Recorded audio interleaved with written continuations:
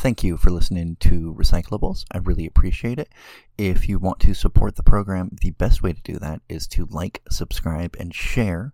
The next best way is to make a donation either through the Acast app or at our Patreon, which is just patreon.com/recyclables.com. Until next time, thank you.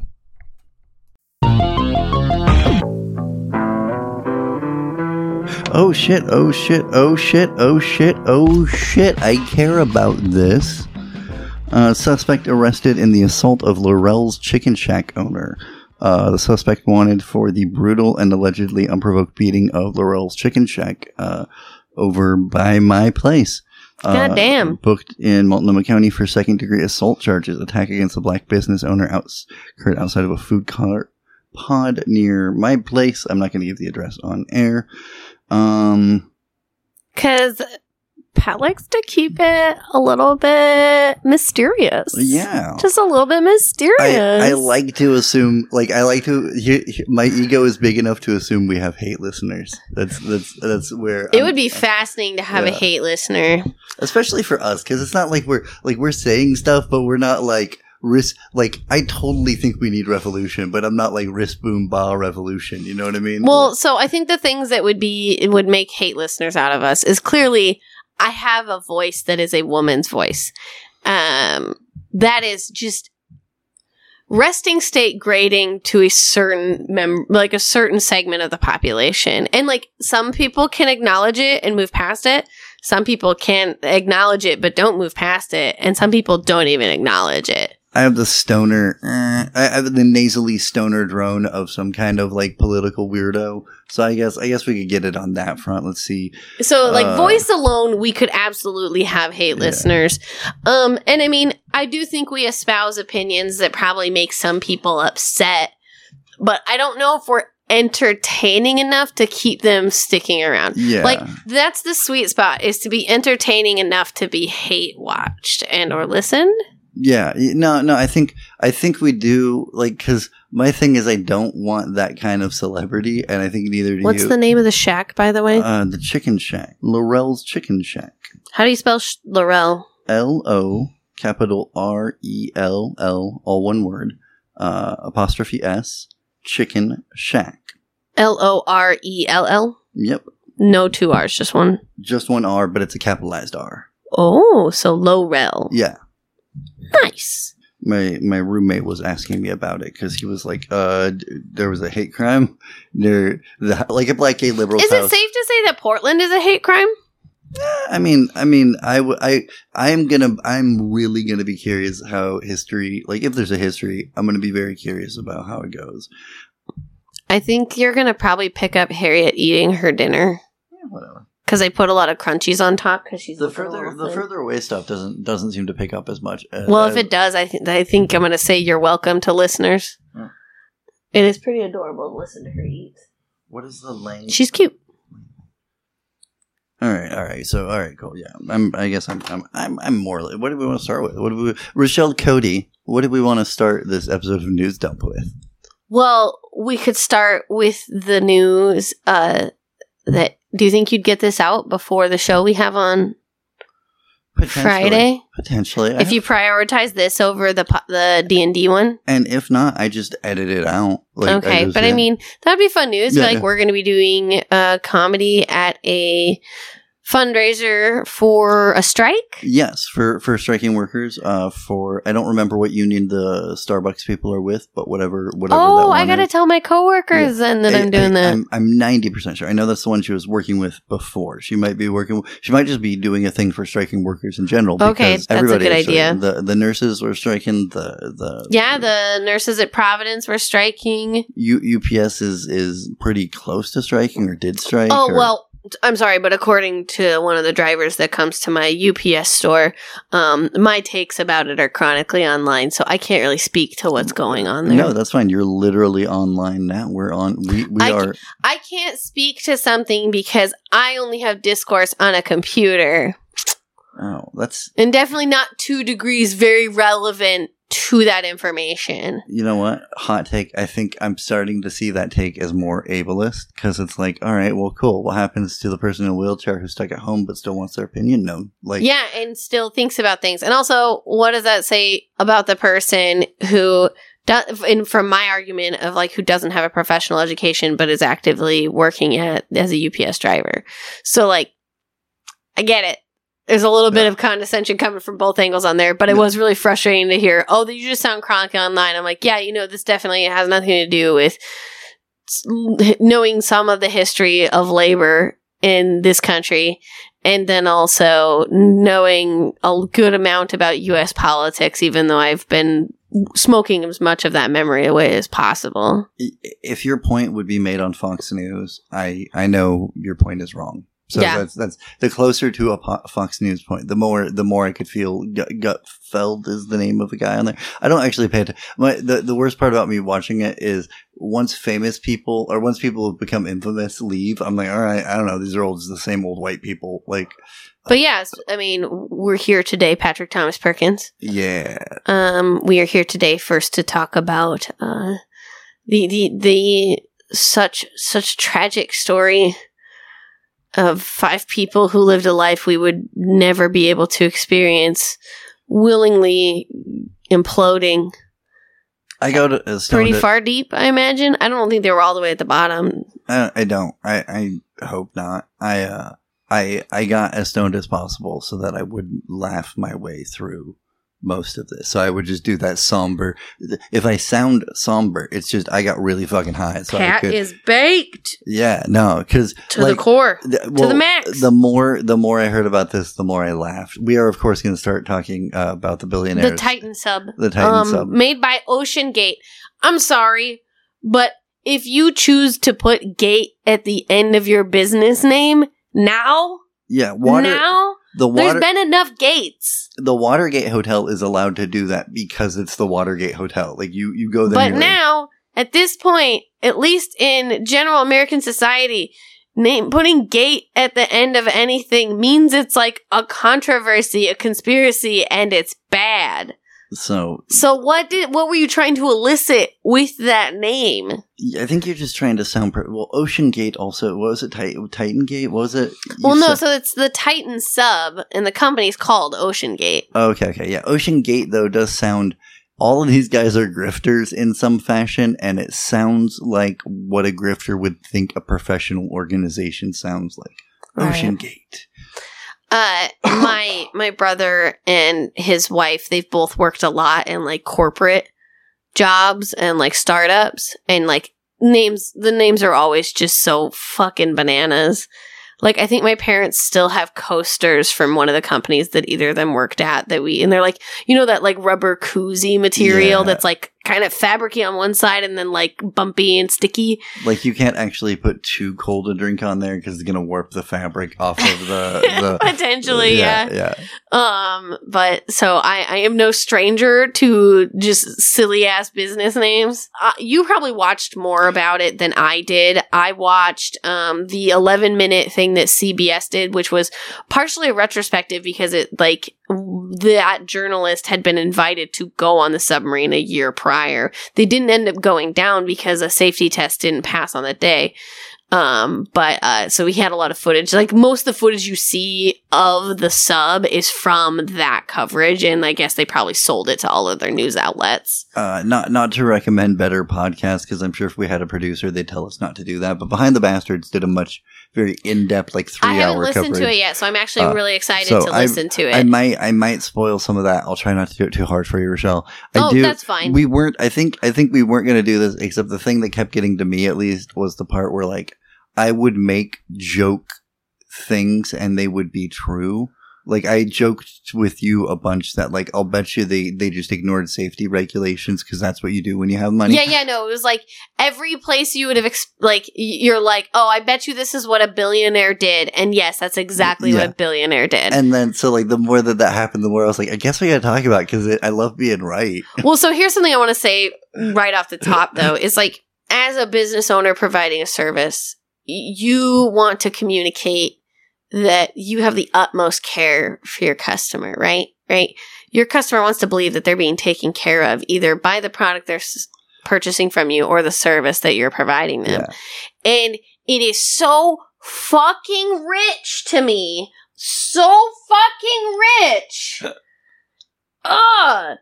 That he's like, I'm gonna cut all these corners because I don't even think people like me or myself deserve that level of care when doing something we want to do or like buying a service. It's like this level of carelessness, not only about yourself, but the people that you're providing something to. It is accurately carelessness, but it is like a false kind of sense of... It's cavalier. Well, it's... Right? Would cavalier work in that regard? I think so. It's just the part, like, you trick your... horses down there? Yes.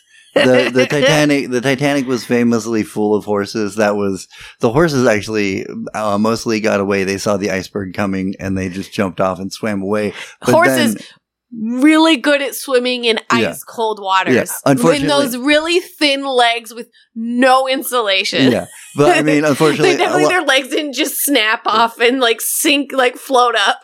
Just a lot of happy sharks. I'm so sorry, Pat. No, I can't let you get to your point. It's fine. I forgot what it was. No, it's... I did. Fuck, I'm sorry, no, Pat. You're fine. I'll get to it in a second. It was very funny. It was... Because, okay, what you do... Okay, I remembered what it was. When you are one of these guys, you think... All right, I'm one of these guys. Okay, so you don't see all of the ways you could have died. Because you've paid somebody to tell you not to see them, right? Like people are going to reinforce the real reason this works is so what you're saying is that level of power gives you the ability to reinforce a reality, even if that reality will harm you. Yeah. It's I think Robert Evans, but I think he takes that phrase from other people, calls it the reality distortion field, and it's what like a lot of these it's what Trump has, where he's like, whatever is going on around me, my personality is just going to distort all of the truth about it. It's like, so I know you don't watch a lot of 30 Rock, but she ends up like involved with John Hamm at one point, Tina Fey's character, and he's so handsome he doesn't realize he sucks at everything. Yes. So it's like the pretty bubble. I think they called the pretty bubble in that, which I mean, I know that's not the case, and it's definitely more of a desirability politics. Like, it's the billionaire bubble. The other part of it is that like all of this stuff is built on cons. And it's the same thing that kept Harvey Weinstein in power, which is like, if you do some bullshit and I don't call you on your bullshit and we do some bullshit together and I'm doing some bullshit, you can't call me on my bullshit because then I'll call you on your bullshit and then the whole system falls apart. And that's all how many ever seasons of House of Cards there were. Yeah. Well, you can also see it in the documentary Glass Onion on Netflix. It's very similar. What's that one about? I don't have Netflix anymore. Oh. Edward Norton? Yeah, Fight Club. Yeah, Fight Club is like a billionaire who like... Wait, it's a documentary? No, it's not. God damn it, Pat! No, it's the... Because I was like, I think I've heard of Glass Onion as like a...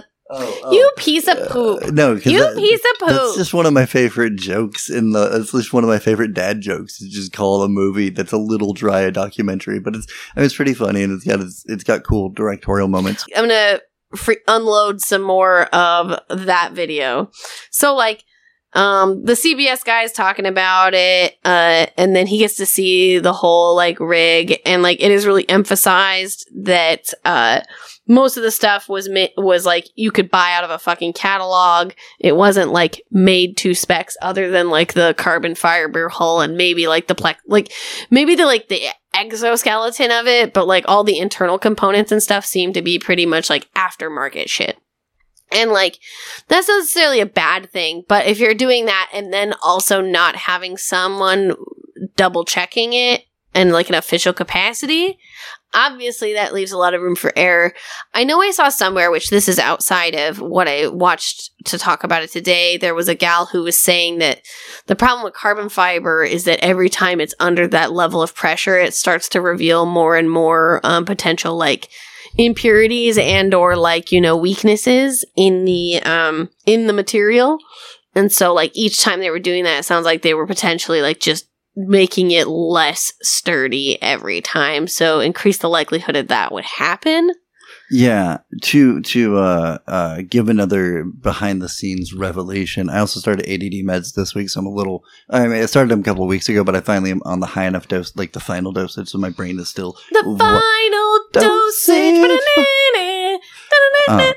So I listened to a couple of interviews, but sometimes I just did not retain. But one of the things I found was he was using just kind of scrap metal as ballast.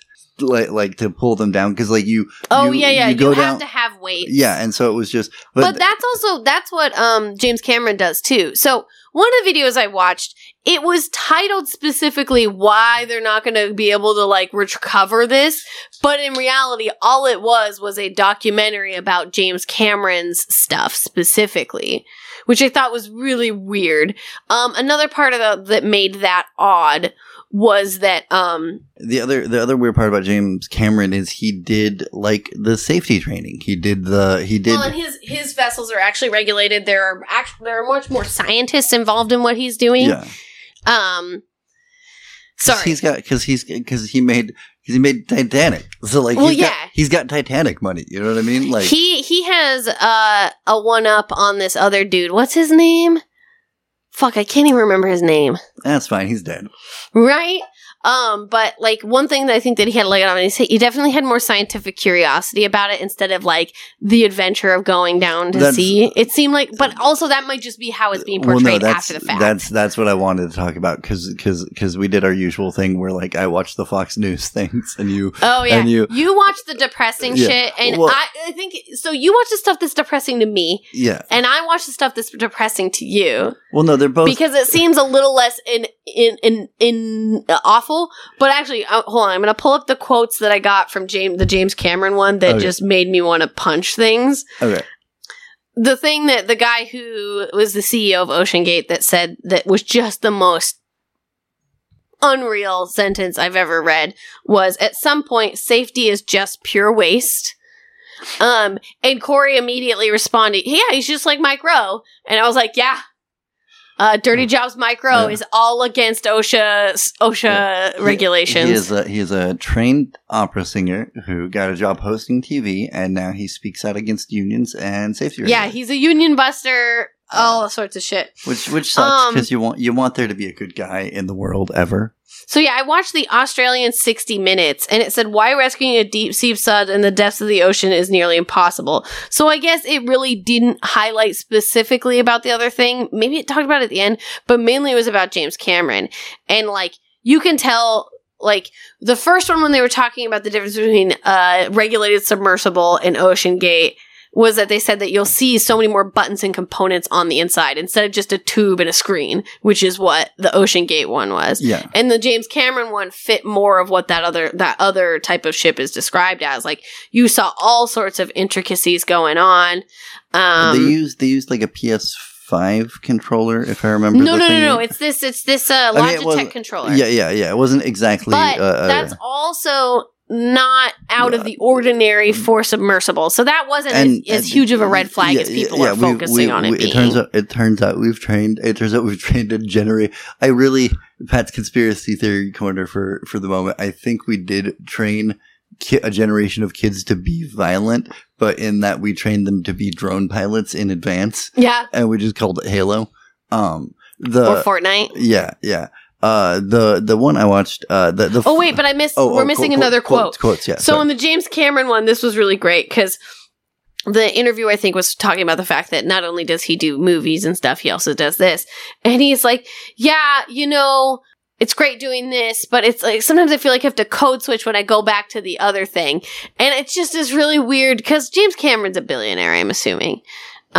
If not 100, a millionaire. For him to use the phrase code switch is just laughable because code switch is about surviving and changing the way you communicate to not out yourself as a marginalized person and endanger yourself.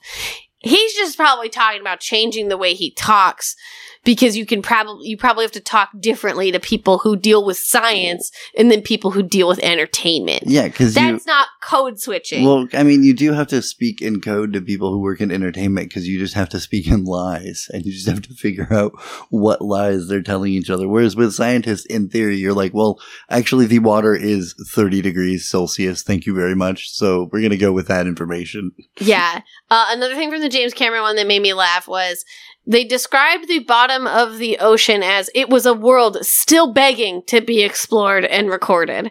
And like, I don't know how we as humans do so much to center ourselves and anthropomorphize things to validate our decisions. The homocentric opinion. Yes, well, yes. That's the funny part about that is like exactly the angle Fox picked up on, because this one was not like the normal, like I watched some videos that I have a couple more quotes. Okay, go ahead, yeah. And then apparently I watched another one. It was just a short CNN Canada.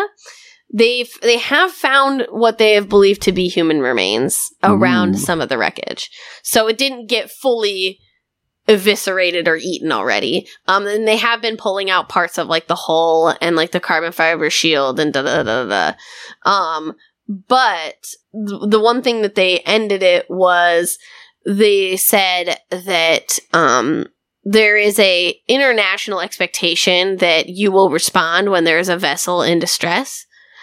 So that's why they're saying why they were defending them putting so much money into trying to find this. Yeah, there was like military technology used. And like, I guess when people ask how much it cost, people said, they kept on saying, well, we have money in the budget for this. And it's like, yeah, but that's not the question we asked. And how many people were on that refugee ship? Exactly. Because then the other anchor or whatever made the point of it being like, yeah, well, we just had hundreds of migrants in the Mediterranean die because the Greek authorities decided they didn't want to help. Well, like they waited too long to provide assistance and all those people died. And so it was nice to see like one piece of journalism take that perspective, because really none of them did. The other two didn't. It was all just about exploration and how it's a really dangerous thing to do. And also that guy really didn't want to have anyone regulate anything he was doing.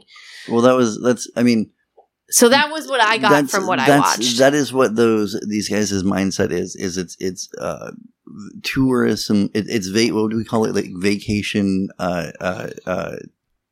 it's vacation exploration, where it's it's like exploration. It's like, because there's the term ecotourism. Yeah, that's the word. It could be ecotourism. Because, I mean, there's a lot of parallels you can draw between what these people did on the submarine and the people who decide they want to scale, like, at Mount Everest or K2 or anything like that. And then like, for people who don't know what that means, it's not that they're actually scaling it. They're paying someone to do all the heavy lifting, to do all the setting up and taking down equipment and providing food. All they are doing is going on a particularly extreme and stressful hike. You do have to prepare and practice and train for it. So it's like they assume that's them doing it themselves. Yeah. Perspective bias. Because like they just don't really see maybe those other people as people.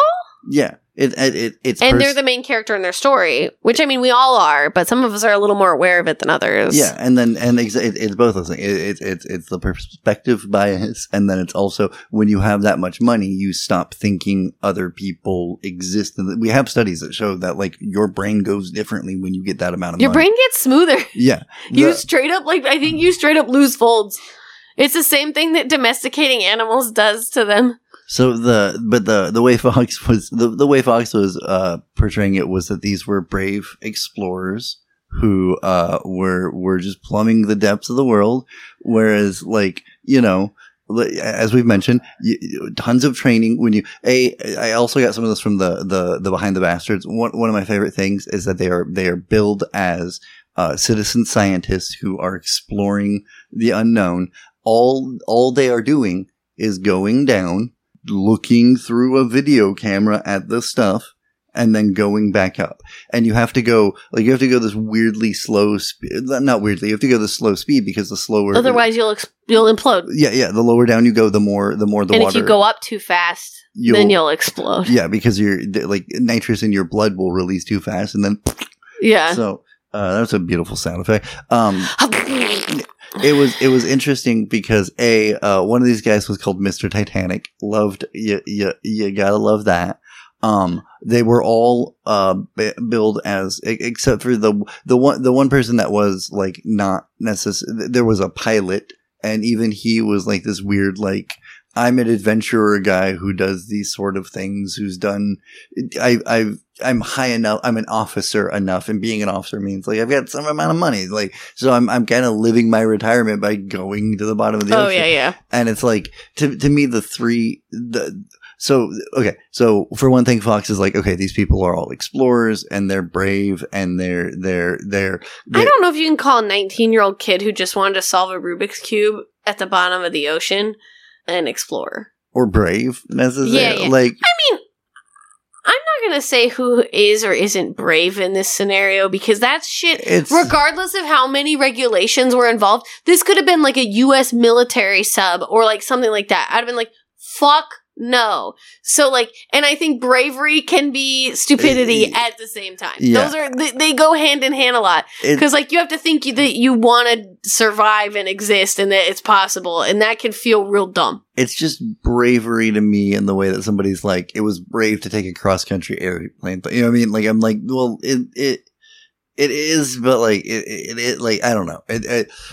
I agree with you. Like, I don't, it's just, it's weird to me. Like, I wouldn't get on an airplane because of like, I'm scared my back will explode or whatever, right? But is there any sort of research that that's a possibility, or is that just something you're afraid of? I'm just afraid of it. I'm sure I could look into it. Also, if I did take an airplane flight and it was long enough that like, I could fuck shit up. Well, not only that, but if it's more than an hour, then like disability could be like, well, you sat still for more than an hour. Like, why? Like, clearly you're fine. Like, clearly you're fine because you sat in the thing. And so you're fine, right? Like, clearly you're fine, bro. So brave explorers, also entrepreneurs. That was a big deal that they were, and also they were super smart. Like, they were just super smart guys who were just super smart, who were smart. So smart. They tried to, I guess, Smart Link is Elon Musk's like, or direct link or. Oh, yeah. Also, the people who, we're at Ocean Gate, like to refer to themselves as SpaceX, but for the ocean. Which, I mean, at least I think Robert Evan made this joke, but like, at least to Elon Musk's credit, he hasn't tried to kill anybody in space yet. Like, he's limited that we know of. Yeah. I would. Do you think he's had like test launches with people, and we just haven't, like, Fantastic Four situations where there's people like melting in labs someplace? Like, you know, we're speaking in alleged terms, obviously. Yes. That's what the lawyers said to do. Yeah, because we know lawyers closely. Well, I mean, that's what the lawyer on TV said to do. Yeah, Just always speak in alleged terms. But like, I can't fathom what having that much money does to your brain. So it's hard for me to not assume that they do some of the most unhinged shit because they have never had to experience real consequences.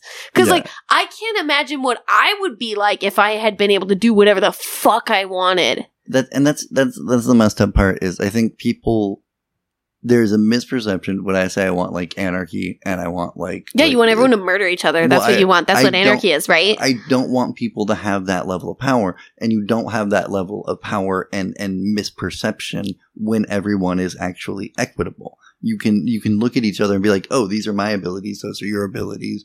And you kind of have to be more honest with each other because you're in a system of honesty. In our system, if I admit that you're an idiot, you have to admit that I'm an idiot. And then we have to question why either one of us has $1 billion. And it's easier just to have $1 billion. Yeah. But yeah, it would not surprise me in the least if he has actively killed people either for scientific pursuits or just because he wanted to kill them. Allegedly. But back to this, the back to the sub. What I wrote down as subs versus dumbs. DUMBS. a prouder moment of that. But besides, they also had a 13-minute long video, and it was just this dude kind of lamenting the loss of his friend. But it's like the weird part about watching Fox is maybe it's just as bad with the other news networks, but I can see where the lines are fed because we had to hear about what hardworking men these guys were. And like, no, like you're paying people to work hard. Just because you're staying up late, that doesn't mean you're a hardworking person. If you're staying up late while other people are working, you're staying up late. That's all you're doing. I know this as a cripple who doesn't do much these days. Oftentimes you're just staying up late while other people are doing things. If it's exhausting because you're staying up late, but two sides of the same coin. Yeah, it's two sides of the same coin. You just got the crappy side. Yeah. Oh, did I tell you we got a magic quarter at work? Mm-mm. So it has the face on both sides. Ooh. And it feels like metal, but when you bop it off a counter, it sounds like plastic. Nice. I'd never seen one of those before. I thought it was pretty neat. And a guy came in. I was like, it's just 20 cents for the copy. And he's like, oh, okay, I've got the change. And he pulls out a handful. And he's got just a fuck ton of change. Some people like having that much change in their pockets. I am not that person. But he had like a really like fucked up dime that was also kind of bent over, like it was starting to be like a taquito or a burrito. It was fantastic. Damito. Sorry, I guess I just wanted to take a break from what we were talking about for a second because I know it's been talked to death, but I do want to talk about it. And I'm just so frustrated that at the points that I am seeing versus the points that I wish people were talking about. And I do think more people are talking about it the way I feel about, or at least on my curated social media. I do think billionaires are going to get the wrong idea and not like the main thing that I think keeps fucking over billionaires is they don't realize they could just give up the money and be people. Yes, because I think when you have, I don't know if it's when you have that much money and but power. It's like it's like the Ring. Yeah, I guess, and like much like the Ring, you have to be like the people who are, I guess, the most willing to turn aside the temptations of the Rings are the people who are like, yeah, no, I don't want to be king of men. I just want to be a dude who gets high in the Shire. Or there are people like Galadriel who's like, I would be awful. Yeah. You would love me, but I would be awful. Same with Gandalf. No, that's why Gandalf. I mean, personally, that's why I don't want any level of powers. I'm like, no, I would, like, I'm pretty sure I would be able to turn it down maybe in the end, but I don't know. I tend to only see power as a way to help other people. Yeah. But I mean, I think also sometimes I do see power as a way to defend myself or like at least feel autonomy in moments where I don't get to feel them. Like the Green Lantern ring makes sense to me as far as powers go because it's to help people and to protect yourself. Whereas like just Superman's vast array of things, I'm like, that's just a person to fight. That's just and I don't want that. I don't want, and we have I think I blew my friend's mind the other night when I was like, you can only ever be as good as the systems you're in. Cause even, you can be better than them, potentially, but there's always gonna be limitations to only be as good as you're allowed systemically. Right. If we make it against the law for somebody to house all the homeless, which it's not, but we haven't made it, incentivized to do that. I don't know, whatever. I'm going down. Oh, no. Yeah. I mean, there's plenty of ways you can see that when people do try to create those spaces, they either get shut down for, the large condo to be built. NIMBY, yeah. Well, no. So like the food cart pods downtown, right? All of them have been pretty much shut down at this point, right? There's like a remainder of one at like one place. No, I think there's a few downtown now. Really? But it's not like it used to be where it was like a whole city block. Yeah. Like I remember when I visited here in, that was 2009? Mm-hmm. And I was blown away. But like when I moved out here, there were definitely a ton less. And now there's even less than there was before. And, like, there'll be pop-up places where they happen, but there's not really stable places as much as there used to be. It's a reflection They've moved out of the center of the city. Well, it's a reflection of the housing market again, where it was like there was these big empty lots, and the people that couldn't sell parking were like, well, I guess I'll rent to you. And then they were finally able to kind of sell parking again. But then also the business owners, like, we don't want to be around during uprisings and police riots. Oh, yeah. Sorry, what I really was trying to say, though, is that they did that also with the kind of like camp zones that they had set up too. Those got shut down for other things to get built. Yeah. And so it's like, there's not laws necessarily stopping people from housing homeless people, but there is still a lot of neoliberal behaviors and policies that are reinforcing that on a level that most people don't recognize unless they're actively paying attention. And that was me gonna circle around actually to use that. Circle the square? Square the circle? Well, no, to go back to the subs versus triangle the diamond. Thing. Yes. Add the triangle to the diamond, which is like, their reason for thinking they deserve to get around policy and that doesn't matter to them is that they've made $1 billion. Yeah, I can do whatever I want. I have all the money. Yeah. And cause I won the game. Yeah. And because now I want all the extra loot. And, like, that is what a lot of these guys are doing, which is why, like, it frustrates me that, like, there is, to me, a philosophical hat on here for a minute, but there's, like, a natural version of what they are doing. I do agree that, like, it would be nice to map the ocean floor to see what's going on down there, to see the damage that we've done, to figure out how to fix it, and to, like, take stock of the information. But right now, that's going to be driven by profit. You know, if those things do manage to somehow be useful, if this guy does discover something useful, it's going to be for, like, the armed forces to figure out a way to personalize a submarine to send a guy across with a nuke or some bullshit like that. It's so I remember hearing about this in college, but it's like your goal as a, like, student or like a grad student or a researcher is to like convince the US military they should be giving you money for it, or the US government. So like convincing the government that your thing will make them money or make some industry money. So it's like when most people become a geologist, it's not because they want to just study rocks. A lot of times it ends up being, well, I'm going to be a, what's the word? Like a fossil fuel geologist. Yeah. Like that's where you make money. That is the money in having that type of degree and that type of expertise. The kinds of things this would have gone to would have been fossil fuel companies trying to find some way to frack the bottom of the ocean fucking floor. Oh my God. It would have gone to the military to figure out some way to, you know, fucking personalize the bomb. Or it would have gone to businesses to find some other resource. The thing about Cameron is he really was working with scientists and researchers and people who wanted to, like... They brought up dirt from the bottom of the ocean this last time. Like, and it was like, maybe like a quart or a bit bigger Ziploc bag. And it was pretty full. It looked like... Did you watch that video where you can get, like, you can donate your poop and people can get it injected to help? So, you can become a poop donor. To help people who, like, need, like, better gut bacteria. Learning things. I know.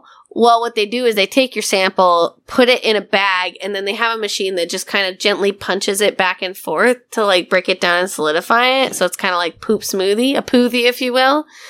But that's kind of what the stuff from the bottom of the ocean looked like. You know, in the cameras, it always looks really white, but it was pretty dark. Well, yeah, because the cameras are it has to be so bright to pick up everything around it. No, I know. I'm curious, because I know one of the things I was watching was saying, like, they'll bring up, like, little bits of, like, porcelain or whatever. Like, cups will shrink down because of the pressure, like just responding.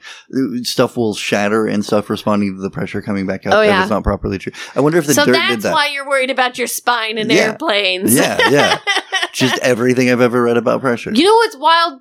So you know how, like, when you're in orbit, like, you're under a lot less gravitational pull? I wonder if that would help me. Or make it so much worse. Well, I mean, part of the problem is there's pressure being put down on each of the individual discs. So maybe, like... What if we just put a spring in there? Maybe. Like, could you just get shocks? Like Inspector Gadget? Yeah. Inspector Patrick. Oh, by the way, in our Lord of the Rings rewatch, you know how there's that one really big, pink and puffy orc? The way he talks like... He sounds like the bad guy from Inspector Gadget. Next time, yes! Gadget. Yeah. Yes! It's so wild. Is it that guy? I haven't looked it up. I don't know. I don't want to look it up. We didn't honestly have much information to add to this. I do want to talk about this though. I actually do have a pretty large fascination with the bottom of the ocean. Like deep sea documentaries are some of my favorites. Nope. Like, so here's some facts for you really quick. God made it midnight down there. I might not know. Like, God said, nope, I'm good with that. Pat, you ready? Yeah. Okay, so you know how there's like vents at the bottom of the ocean, and some of them are like hot? Mm-hmm. some of them are cold too. Ooh. So if like tectonic plates are being created, as in the plates are pulling apart from each other, those are hot vents because, the lava is going to be cooking the shit coming out, and it's going to be a lot of the methane. That's how it's going to be. It's going to be hot methane.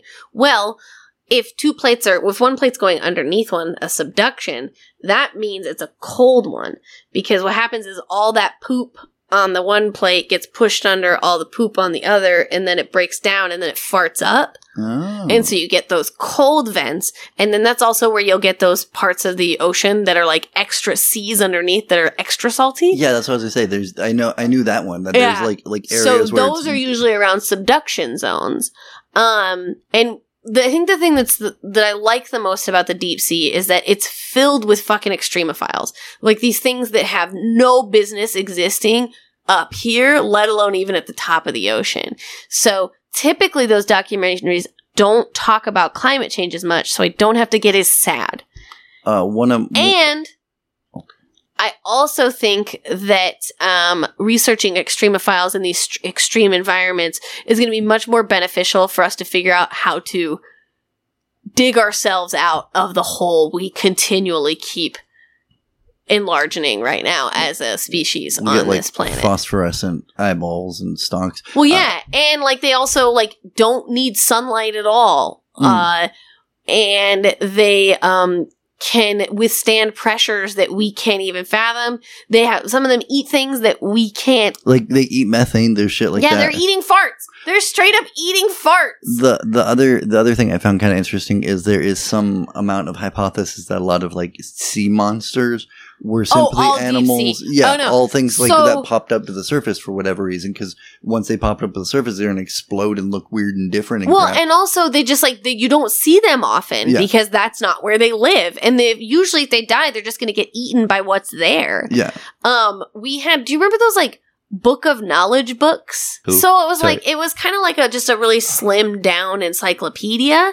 And it would have a lot of drawings and diagrams. And they had one specifically with deep sea creatures, and they showed illustrations and then also some real images, and talked a lot about the history of some of them being interpreted as deep sea creatures initially. It seems and like I something. loved that as a kid. It seems like something I would have read as a kid, yeah. Also, that stuff's sometimes scarier than stuff in horror movies, so it's call me to be well, that's in the bottom of the ocean, and it can't actually get to me, so I'm probably okay. Yeah, no, I mean that is why I don't want to go into the bottom of the ocean, because it's down there, and I know it's down there, and I don't want to deal with it. The thing I kind of wanted to wrap up on this was just that there's this reality distortion field these guys create, and they all of that grift stuff. The part that I want people to maybe remember is that's all the people running things. Yeah. No, and that's why we, the people, should be running things. And then FIFA the revolution. If they're this careless about something that it's the equivalent of them buying an iced coffee, because honestly, based on how much money these people, that's how much this trip costs. It's an iced coffee. $250,000 or something, if I remember. Yeah, $250,000. So $250,000. But for them, that's just I'm going to treat myself. I'm gonna. But I do this every day, so it's actually not that much of a treat, really. There's a Malcolm Gladwell thing. I think one of the episodes we should do at some point is me going back over Malcolm Gladwell things that I hate, and things that were right. But there's one that I think about a lot, which is there's all these billionaires. There's this fringe industry for being the therapist to the children of billionaires and stuff, because there's a kind of trauma that comes about when can't and won't are two different things. Yeah. My parents couldn't buy me a horse when I was a kid, but your parents won't buy you a horse when you're a kid. And you can internalize that in a bunch of ways that you're not even prepared for. And then you're 35 and I don't even know what a human is anymore. Right. And so it's funny to me that we it's like how we have this phrase, money is the root of all people. And then there are legitimate people who are I'm a leftist, I got to get paid. And I'm wait, money is the root of all people? Evil, sorry. I'm stoned. I know you are. Yeah. I was just double checking because I'm hold on. Yeah. Is this a pat interpretation of a colloquialism? No. It was Pat being stoned. Money is the root of all evil, and people will still say, no, let's get as rich as possible. I gotta get mine. And that's, it's I can't get on board if your goal is whatever capitalism isn't going to be the solution to the problem that is capital. Like yes. I'm if capitalism, drunk. like it's like homeopathy. I'm vodka drunk. The solution is I get whiskey drunk, and they'll cancel each other out. No, the solution is just to switch to Bartles and James. Yeah, like homeopathy. A little bit of the bad thing cures it. Yeah, and it's like, well. We've demonstrably proven that is not true and that homeopathy is straight up a grift. And it's just another weird way of us continually hurting ourselves and it making patterns and ripples. And it starts to look like math and numbers and I'm really so burnt out. And homeopathy goes to the same thing of this, which is it goes to another thing and we don't know shit because we keep having stupid rules or keep having stupid people in power. Man. Or speaking of stupid rules, did you like that transition there? The other half of this episode. Oh my god, I've been avoiding us talking about this part of the episode. But I have to edit it later, so we gotta get to it at some point. I don't know if we should start with the good one. Or if we should end with the good one. Let's start with the one that we don't understand. Okay, so here's what I wrote in my notes as to what I just said space shit, national trademarks. So Abitron, Gustria. We're gonna be talking about the Supreme Court arbitration. Yeah. Do you want to send me what you're reading and I'll read it? Yeah. 1 second. And that's not a slight. It's just I do more reading. I do more out loud reading than you do. But it's funnier when I butcher fucking fancy words. Okay, so it's Abitron, Austria. Yeah. So I'm just gonna read it for you. Abitron, Austria, GmbH, capital H. Versus Hetronic International Incorporated. Applying the presumption against extraterritoriality to provisions of the Lanham Act that prohibit trademark infringement are not extraterritorial and extend only to claims where the infringing use in commerce is domestic. And use in commerce is in air quotes. Or is in quotes. I'm using air quotes. Yeah. No, it is. It is in quotes. Yeah. I feel like it has something to do with the fact that, like, you can't just, like, fuck with other countries using your brand name if the brand name is for something else. That's my guess. I read the wiki and I read 2 articles. I still didn't get it. I do know peripherally we have weird patent laws because everything is meant to benefit the people with money here. So, like... it is other places, but it's probably the most naked here. Yeah. And other places, there's, like, usually limitations on it and stuff. And so my guess is... are not extraterritorial and extend only to claims where the infringing use in commerce is domestic is basically because reading one of the things, it sounds like people are buying things in other countries to get them cheaper and then shipping them here. But I don't know if that's if it's saying that's good or like if that's allowed or not allowed. And I'm not even sure if that's what it's saying is going on. Yeah. Okay. So yeah, I imagine this is important, but I don't understand it enough to be able to speak on it. Let's say what a nonsense thing we think it's about. A nonsense thing and a real thing. Yeah, a nonsense thing. My real thing is that I think it's saying that, like, you can't lie to people. You can lie to Americans, but you can't lie to non-Americans, is what I think it might be saying. God, and that wouldn't surprise me one bit. That your patent can claim one thing even if it is proven in another country. That's my real thing. What's your nonsense thing? My nonsense thing is that it allows, since it has to deal with patents, it allows Patton Oswalt to not perform outside the country. He's only allowed... and the movie Patton can only be played in the United States. It mentions 2 things, and those are the 2 patents I can think of. I like how it's totally different spelling of patent, too. Yeah. Real thing, I think it does. I think it just probably makes it easier for corporations to use trademark in a way that allows them to make more money. Like, probably. It sounds like it's probably something to encourage or allow more of a shell game when it comes to how you do business internationally. I would not be surprised by that. So that's my real thing that I think it's about. Maybe Legal Eagle will talk about it. Maybe, yeah. And he'll look too handsome doing it, and you'll just think, God, he's richer than I'll ever be. And he'll say like a weirdly liberal thing where I'm like, man, no, like we don't need the cops. He's managed to be good at both having like videos about why we don't need the cops, and then suddenly like, but you can call the cops in this circumstance. And I'm like, I know, but like, I don't know. I'm gonna call him and say, kiss my butt. Just kidding. Take my disability case. So, all right, which one do we want to start? Well, I mean, we can just, 2 different ones about the student loans, and both of them saying that, no, you can't do this. So, student loan forgiveness is on a hiatus at this point. And I will say, personally, for me, my amount of debt is so high that it's barely a dent. I mean, it's like an eighth, but I still have so much more to pay off. Yeah, because basically they in 2 different ways said no to student debt relief. One was like, hey... you can't use this way you tried to do it. And you can't... and also it's just unconstitutional in general to do it. Yeah, if I remember right. Fucking hell. It is so exhausting. And I would say... that the Secretary of... So basically one is that like the president doesn't have the power or whatever... and another is saying that they're tied together, and that they're saying like the Secretary of Education is overreaching in their power, kind of bullshit. How has there been no cases about the fact that different private sectors have continually had to be bailed out by the federal government? Like, why is that not on the docket? Oh, I know why. But, like, this is when it becomes especially frustrating. Because it's like, so you are free to completely ignore billions upon billions, maybe even trillions of dollars worth of money flowing back out into the private sector to reward them for robbing us over and over again.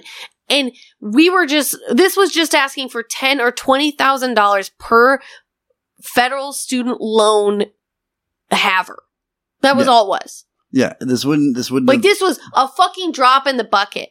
So I think it means not only do they just never want to give us that money back, but they are fully aware of how beneficial that will be for upward mobility for the people they don't want to have any more access to power or resources. Which is exclusively what like this country is based on oppression. Yes. Like either outright slavery oppression or the like it's the law and order oppression of the prison industrial slave complex, or debt oppression, where it's like, well, cool, you will just go to a job forever doing a thing you hate and you'll love it, or else you'll like.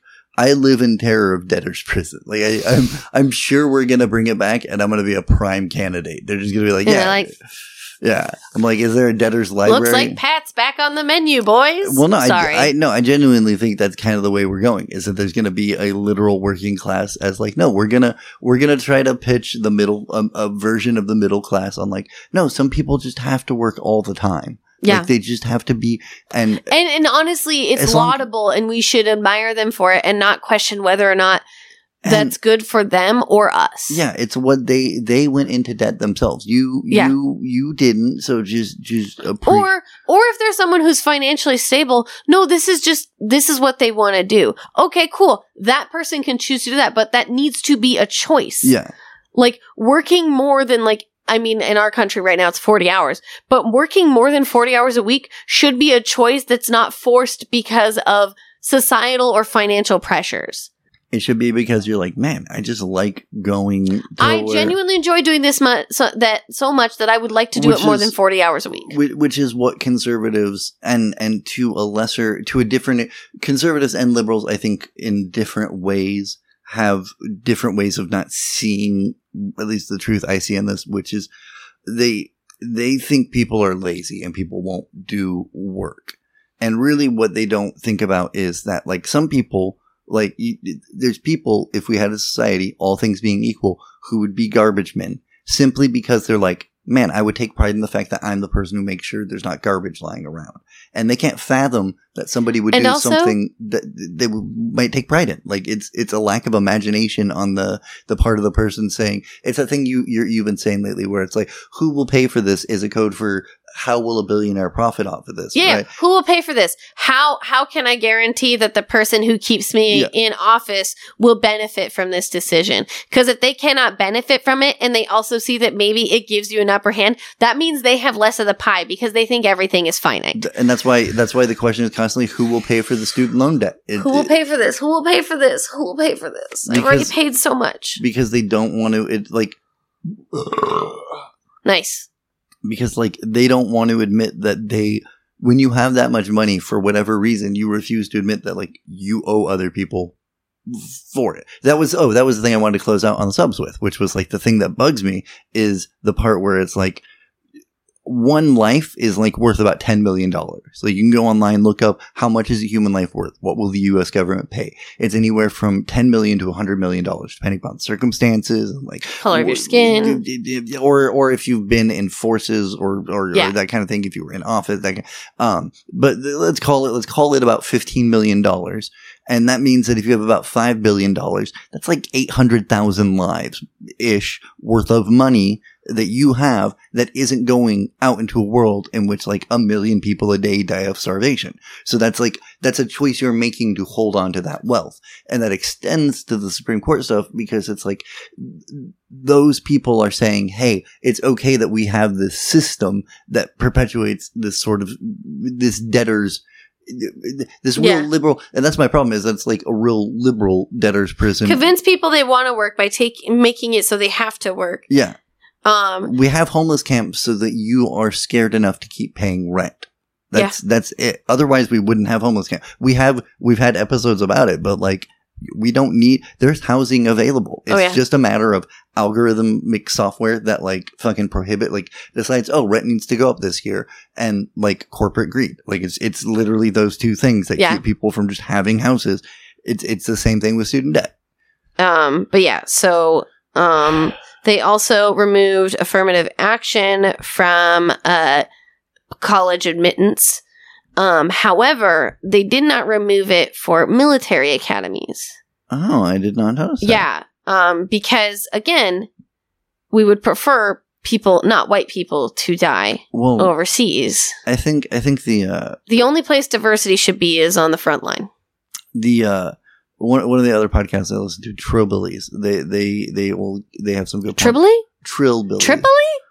Trillbillies. They occasionally they have a good point. I know what you're saying. I just want to be silly. Like, they're good. Our justices have learned the media enough to where they're good at twisting things so that they come out right. A lot of the student debt shit is just, well, like, it's not the American people's responsibility to pay for students kind of shit. No, but it's the American people's responsibility to pay for deaths around the world. Yeah. And it's kind of the similar thing with this, where it's like, well, we live in a post-racial society. Like, we had MLK already, so clearly things are we better. Fixed it. Yeah. Well, hey, I voted for Obama twice. Wait, was I old enough to vote for him the first time? Yes. I did vote for him the first time. I couldn't remember because I know I didn't get to vote for John Tester, who was the new Democratic senator that was running. I canvassed for him. I did a phone calling too. Ugh. Oh, yeah, no, it's always painful when you call someone and they're like, oh no, they're dead. And it's like, sorry. I called a very old person, or they had been born a very long time ago. It was named Kirby, but Kirby was dead. Oh, Kirby. I know. R.I.P. Rip Kirby. That's a good, Kirby's a great Aesop Rock song. Anyway, the other part of the affirmative action thing, I love.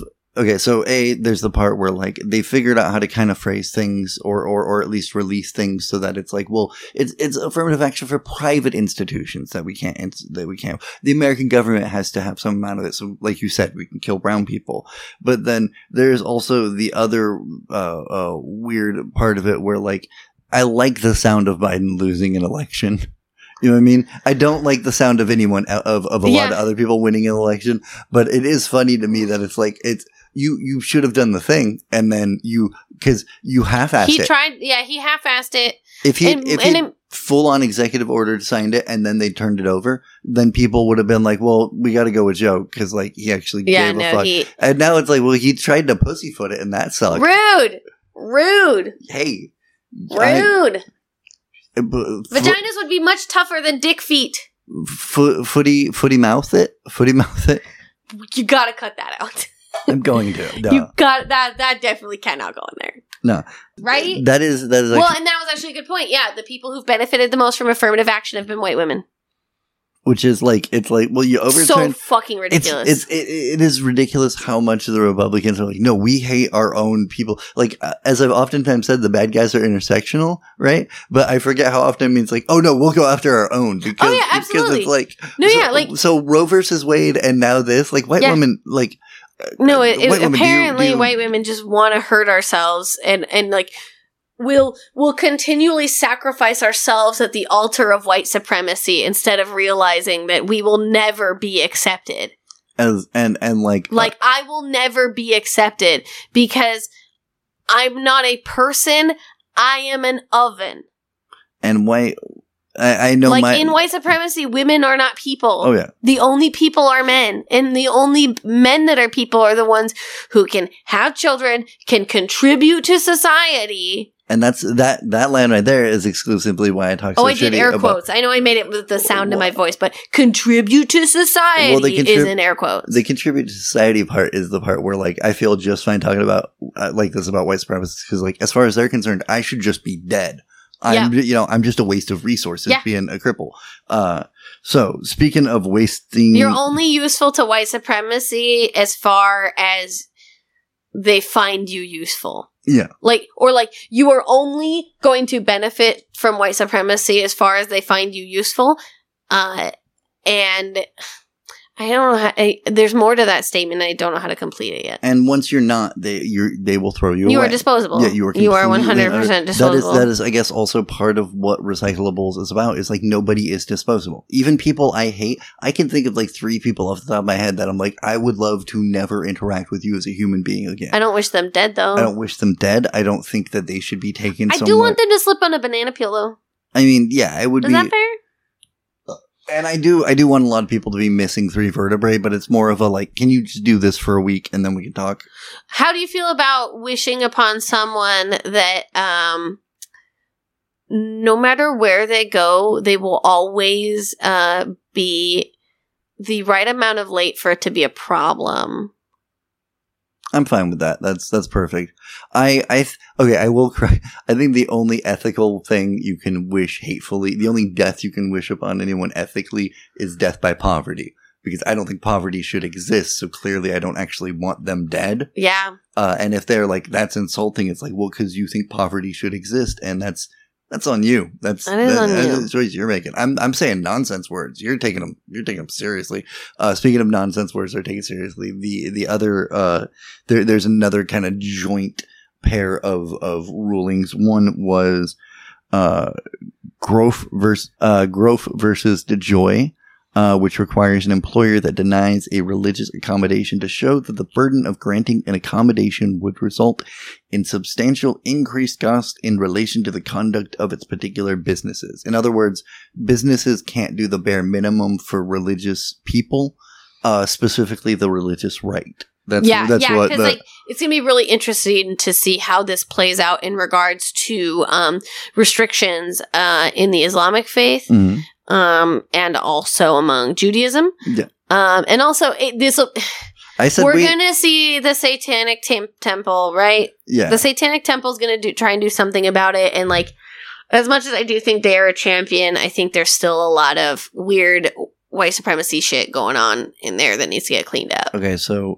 hear me out. We start our own religion, the the Church of Recyclables. Yes. And we get some tax breaks. We have people meet our religious accommodations that we always need to smoke weed.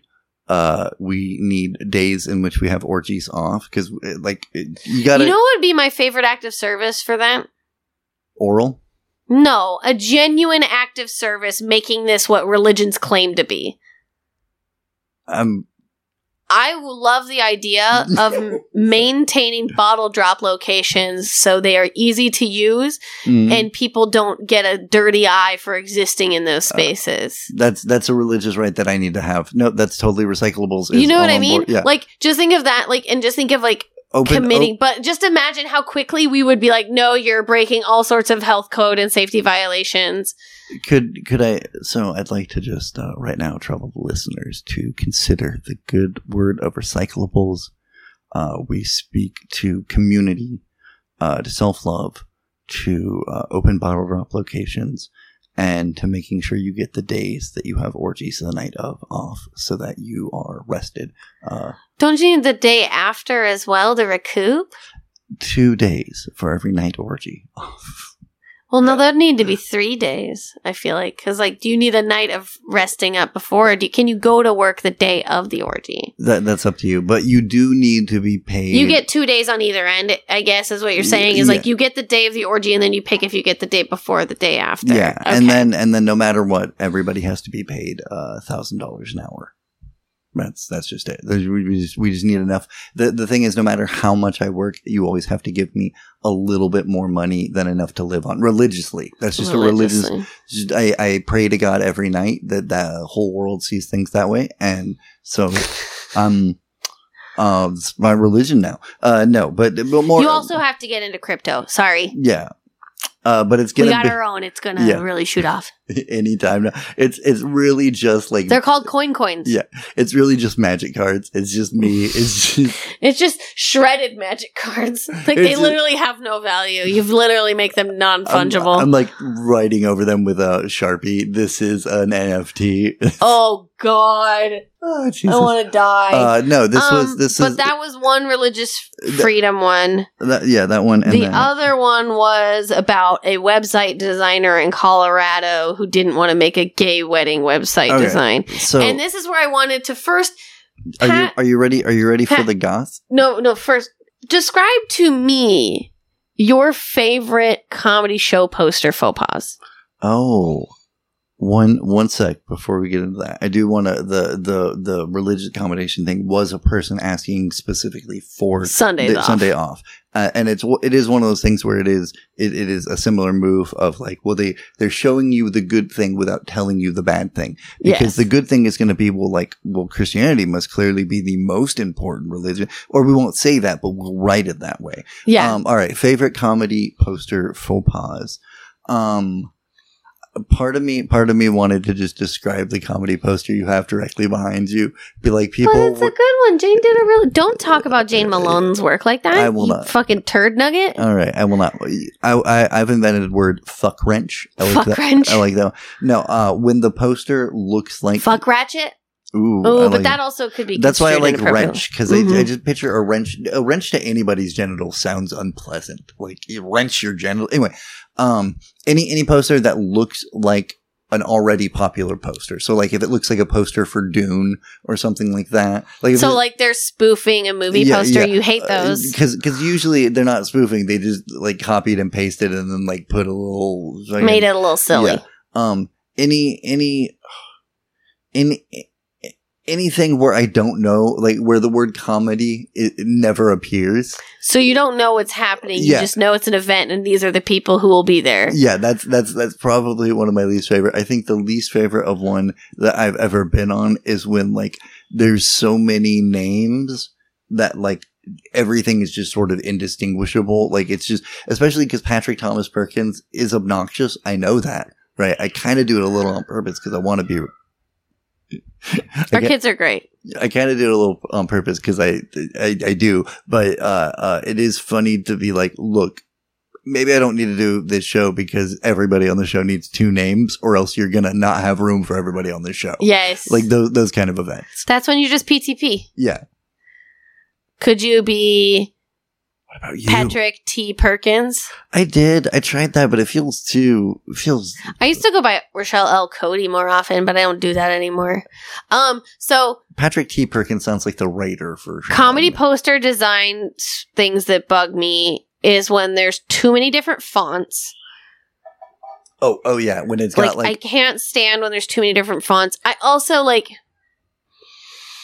the just brick wall with the microphone, the metal and not this kind, not like the mics you see people use, but like that like big 50s crooner kind of mic. Yeah, like that stuff bugs me because typically it means it's being designed by someone who still lives in like the late 70s, early 80s. Hold on.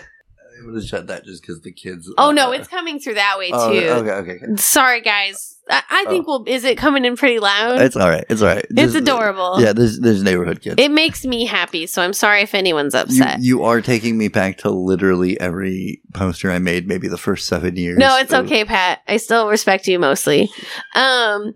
I hate that. I also hate, you know what? There was a place in Billings where all of their stuff was like very overtly sexual, and it was all like male gaze sexual puns, like a pair of women's underwear. Sure. You know, I don't really like that. But I say this because, yeah, this case was about the woman who's a graphic designer who won't do graphic design for gay weddings. And like, if you look at her graphic design work, I sound so fresh and hip saying this, mid at best. It is not great. She's definitely not that talented. So I don't think the gay community is really at a loss. But it's really unfortunate because it does reinforce this, belief that if you think that someone's personal decisions that don't directly affect you in any way are immoral, you can decide to not, like, legally you're required to refuse service to them. So now, before we get too far down this, I need to read you from NPR OPB, designer in Supreme Court case ruling cited client who denies making wedding site requests. Very boring kind of title there, right? Such a boring title. About I think that's just because it's OPB, right? Yeah, about probably like 4th, 5th paragraph in. Smith named Stewart and included a website service requested from him, listing his phone number and email address in 2017 court documents. But Stewart told the Associated Press he never submitted the request and didn't know his name was invoked in the lawsuit until he was contacted this week by a reporter from the New Republic, which first reported his denial. So this was a manufactured case? I'm gonna read you some other points from us immediately after that. I was incredibly surprised given the fact that I've been happily married to a woman for the last 15 years, said Stewart, who declined to give his name for fear of harassment and threats. His contact information, but not his last name, were listed in the documents. So reading a bit down.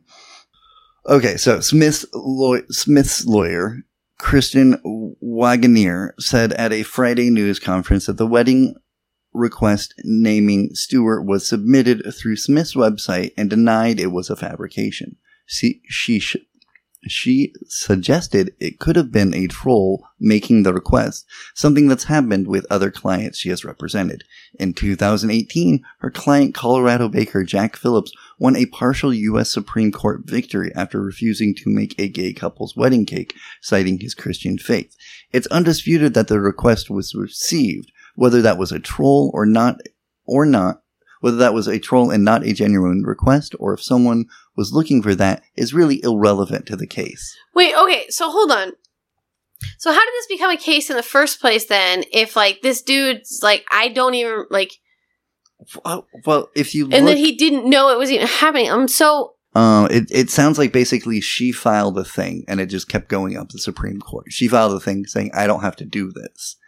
And, like, the evidence So no one had actually even asked her. It was just her fucking making up shit. It sound like, and that's the wild part to me, is the part where the guy's like... Like, how did it go this far up if no one actually was trying to make her do this? This is unfucking real. Because that's the way white supremacy works, is that you are the victim and the perpetrator at the same time. Is the perfect example of it. So this is why I get really fucking angry when we talk about the Supreme Court. Because I took a judicial politics class in college. One of my most favorite professors, such a sweet man. But the thing that was extremely infuriating about it was that I found out about the threshold, which is basically the metaphorical doorway in which your case has to, like, fit the criteria to cross the threshold to be a case the Supreme Court will hear. And so they will, like, change that threshold. And I mean, that's just going to happen because none of us are going to have the same metaphorical threshold. And especially when you develop that level of knowledge about the law, and also are a horrible person, like probably most of the people on that court.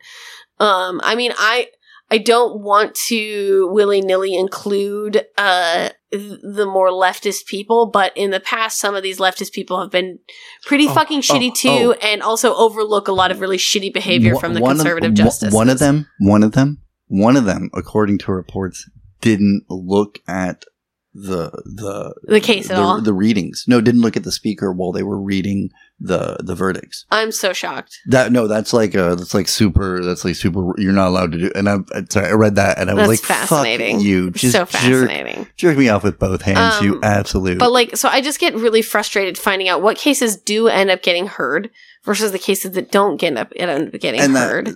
And I'm thinking about one specific example. So this was in a school district somewhere in California. I don't remember all the specifics.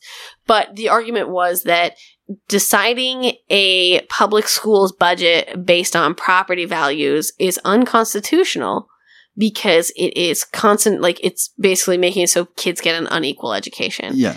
And I want to say either they decided it, I think initially when it first came through with like one person, they said something along the lines of, this doesn't meet the threshold, we can't see this case. Mm-hmm. And then I think later on, somewhere in the 90s, they ruled that there was not a constitutional need to remove that way of allotting resources for public schools.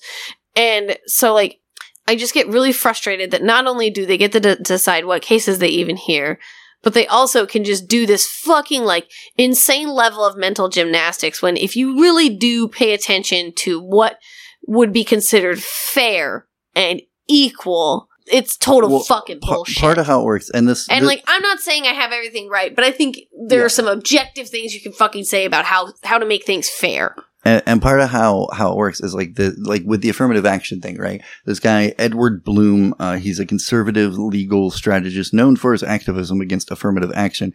Basically, they'll just they're rich enough, they have enough money, and they can pay enough people. They just keep filing cases. Yeah, that's a good point. And you just are like, it's like a slot machine. Yeah, and you're like, eventually one of these might go high enough, and some of them are completely, especially if it goes through with the right judges. Yeah, and some of them are obviously completely frivolous, and it can be a circumstance like this lady where she's like, well, I might have to someday, so I need to preemptively have the law done to... How wild that people probably don't know that this was straight up just a completely frivolous lawsuit, but then people will still talk about that hot McDonald's coffee and how that was a frivolous lawsuit. Not a even frivolous... though that woman straight up had third-degree burns on her crotch. Because they had that shit kept up to like 300-degree temperatures because truck drivers would set it aside and drive with it for hours.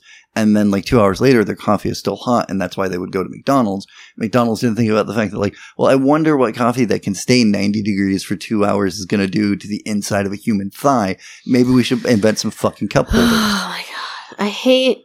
All right, so there was everything. All right, so there was that. There was the education. There was the other education. There was the other religious thing. Yeah, those were the big ones. There's some. The one good news one was that ICWA.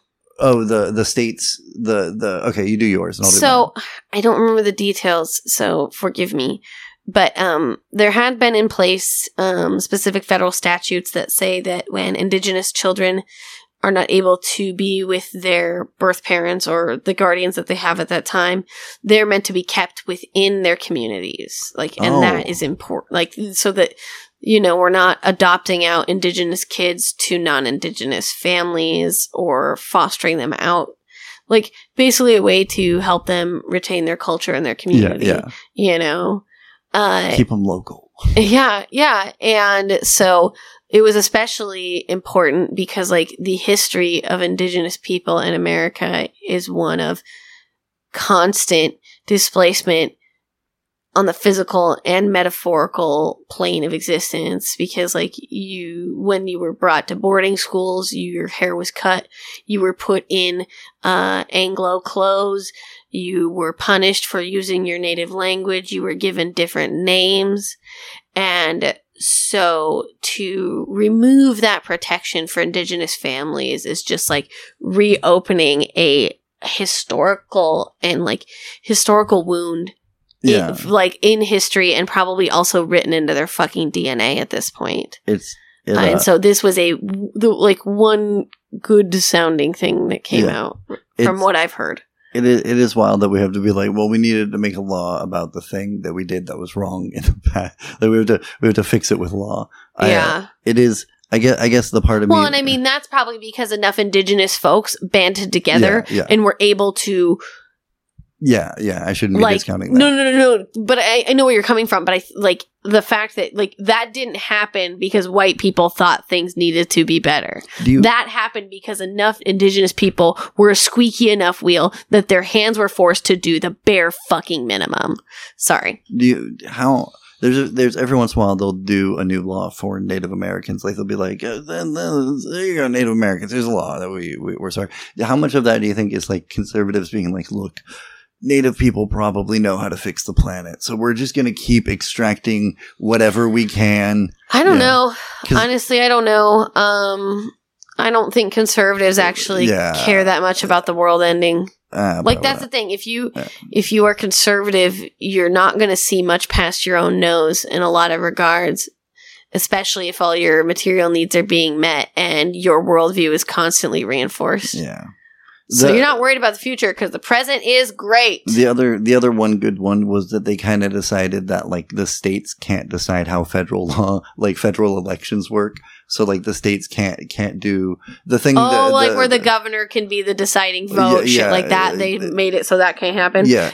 Texas just passed something to try and make that way easier to do. So I'll actually have to check with my friend Steven. He's usually pretty on the up and up about shit. I mean, I would be curious how different because I mean, again, it's everything's made up and the points don't matter. And like the big thing about the end of empire is like you start breaking down the social norms in order to. I mean, if you're fascist, you start breaking down the social norms in order to break people down to make them more accommodatable to your worldview. So that you break down the social norms and you communicate that is the way it should be, and it always has been. Yeah, like it's a return and like a romanticization. But the right is also very capable of being like, we can end the rioting by returning law and order. Right. Like when the fucking real thug street gang dudes show up, it's so the conservative dudes and their it's so the Proud Boys exist so Tucker Carlson can say, hey, the Proud Boys wouldn't need to exist if you would all just listen to us. Like that's kind of the reciprocal relationship of it. Don't be mean to them. That will make it harder for them to see your humanity. Yeah. And so, like I do. They were not going to see my humanity to begin with. Yeah, and so in theory, it's like harder for them to do that part. I mean, I would be curious to see how it actually works out in the end.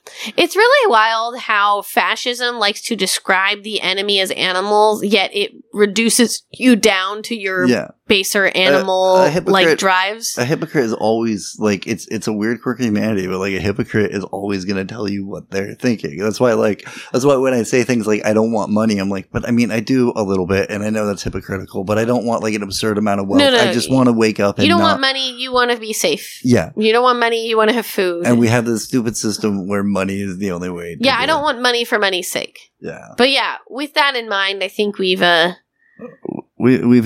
exhausted this news dump. We hope we took a big ol' shit all over everything. But great news about the person from the chicken shack. I'm super excited to find out that whoever attacked them is being hopefully held accountable. Yeah, it was kind of weird because it was like it looks like the city cops weren't doing anything. The city cops weren't doing anything? To give our listeners an idea of what happened, there was a chicken cart in one of the food carts near my place, and a black man was beat up by a bald white guy, and the police were saying it probably wasn't a racial crime. And I heard somebody who saw it happen say he did come up, like he had like fucked around like he had been like throwing things at a tattoo shop up the street too. Oh, so there was an established like violent thing going on with this person. But that totally doesn't preclude it from being a like some white supremacist bullshit. You know what I mean? Like the just because I'm tweaked out and throwing rocks at the tattoo parlor doesn't mean that the moment I see a black person and I decide to attack them, that isn't a choice of me being like, well, this will be the crime that'll be acceptable. You know what I mean? Like, cause that is a lot of what white supremacy is this notion of like, no, it'll be acceptable. People will let me get away with it. Like, it's that same, that Proud Boy thing, but on like an interpersonal level where it's like, well, you won't put up with me because I didn't go after you. I went after them. And it's like, well, no, you're going to go after me next. I wanted to thank our executive producers, but my phone was taking a second to load.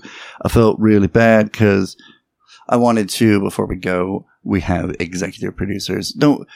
I keep wanting to I keep thinking about doing different things with the Patreon. So don't be surprised if different things happen in the not too distant future. I haven't decided we haven't decided. Anyway. For right now, thank our executive producers. Executive producer across the pond, Sabrina Phillips. She lives over in Ireland. What? That's Executive. pretty cool. I should have cool facts about everyone. I wonder, because I know that like Ireland and England are very humid places, right? Yeah. They're very juicy. I wonder how they deal with like mold and stuff in their houses and shit. Because they also have a lot of like old construction.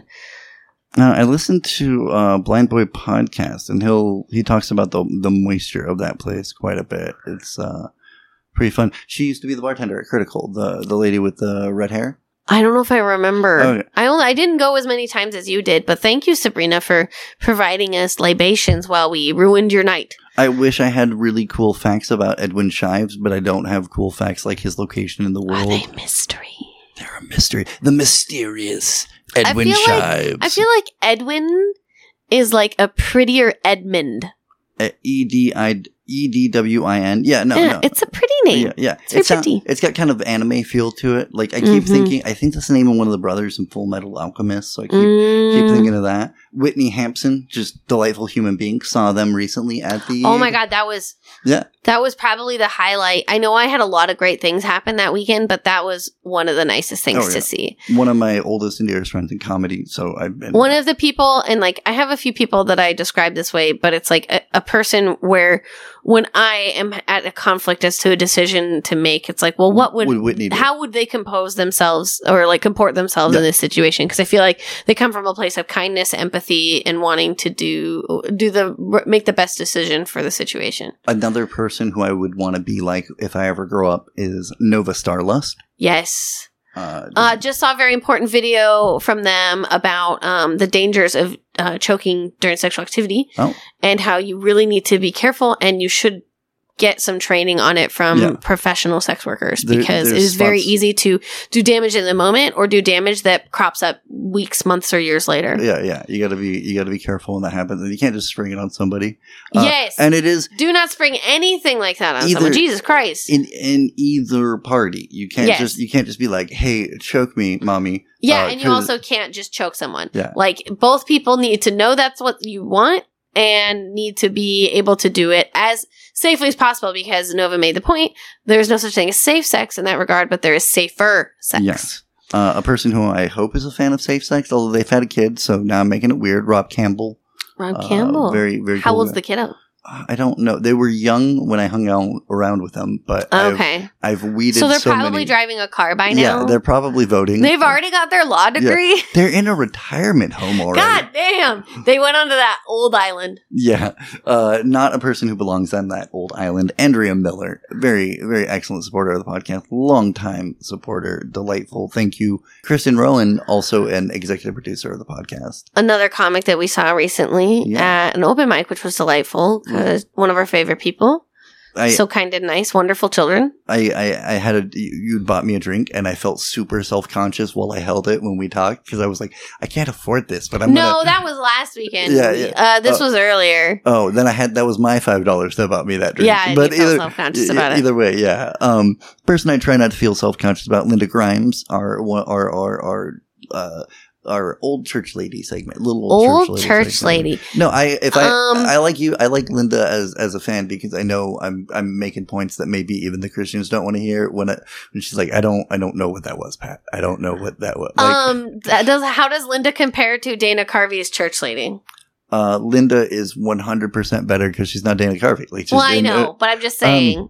Are there any mannerisms that are comparable? No, but Dana Carvey's character reminds me of this lady that we used to make fun of, Nina Moore. Hell yeah. And you and Linda would make fun of her? Well, I would make fun of I feel like we would laugh about her together. I don't know. Okay. Linda's not a making fun of people lady. She's a very I think she's very kind. Yeah, she's very kind. She's wonderful. Why? So do we just surround ourselves with kind people because we're such assholes? I guess. Not an asshole. Butterface Creations.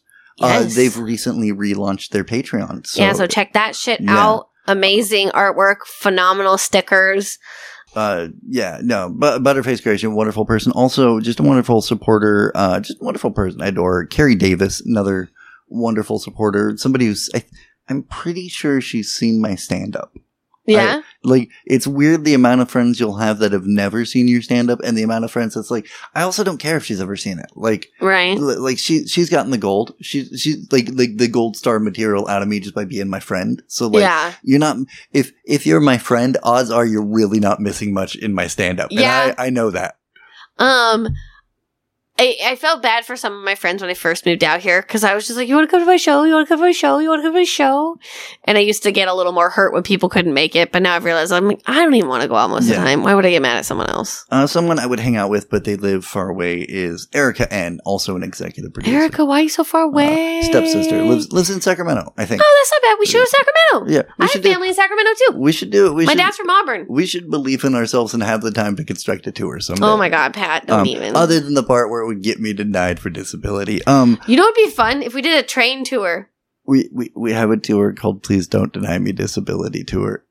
And then part of it is just that we go around and explain. Watch the train run on Pat by disability. Not as sad as that. Ash Alexander, wonderful human being, supporter of the show, and executive producer of this. I believe there was just a birthday recently in the family. Well, congratulations! I am bad at I see things on Facebook. I don't remember who it was. It's I think a kiddo, but potentially now an adulto. I don't Facebook birthdays. It's just weird. Oh no, I don't either. But I saw the post. Jeez, Pat. And Chella L. Chella L. She sounds really cool that way. Also executive producer of our program, but thank you for doing that. Sounds like a good weed strain. I got that Chella L shit, man. Yeah. I got that Chella L. And that's it. We'll have things coming out. Chella L in a very 70s curly font. Yeah, it sounds beautiful. Yeah, it sounds like a band from there. If you wanna be an executive producer, you can go to patreon.com/recyclables and do the thing. Until next time, give to each according to your ability, and from each according. No, I did it wrong. To each. You give from according to each according to their need, from each according to their ability. That's what we pay you the big bucks for being. So if you can't help us, help someone else. Yeah. You know? And if you can't help anyone, that's fine. Yeah, accept some help. Yeah, that's Pat.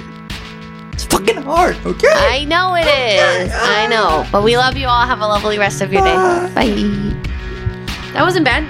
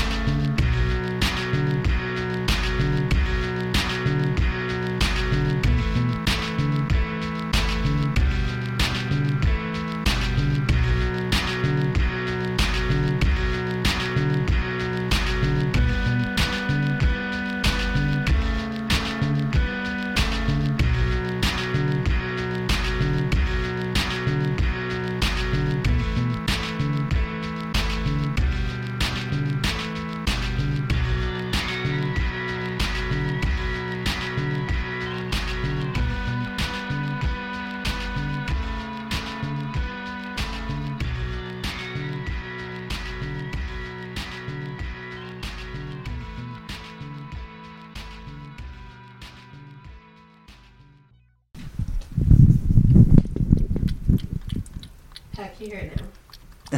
Yes.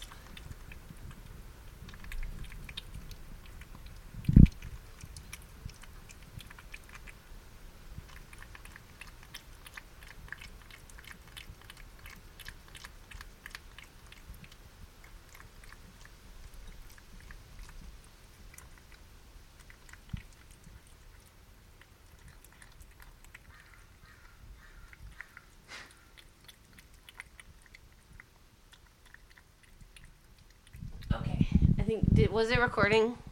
Yeah, I think so. Perfect. You got a lot of cat eating food dinner audio, which I think is pretty important, honestly. There's not enough of it on the internet already. We'll just not talk about that one right now because I don't understand it. Thank you for picking up recyclables today. Donations to the Acast streaming service are, of course, always welcomed, but the best way to support the show is by going to patreon.com/recyclables and becoming a patron today. If you can't do that, another great way is by liking, subscribing, sharing, rating, and reviewing the podcast on whatever podcast listening service you use. All right, thanks.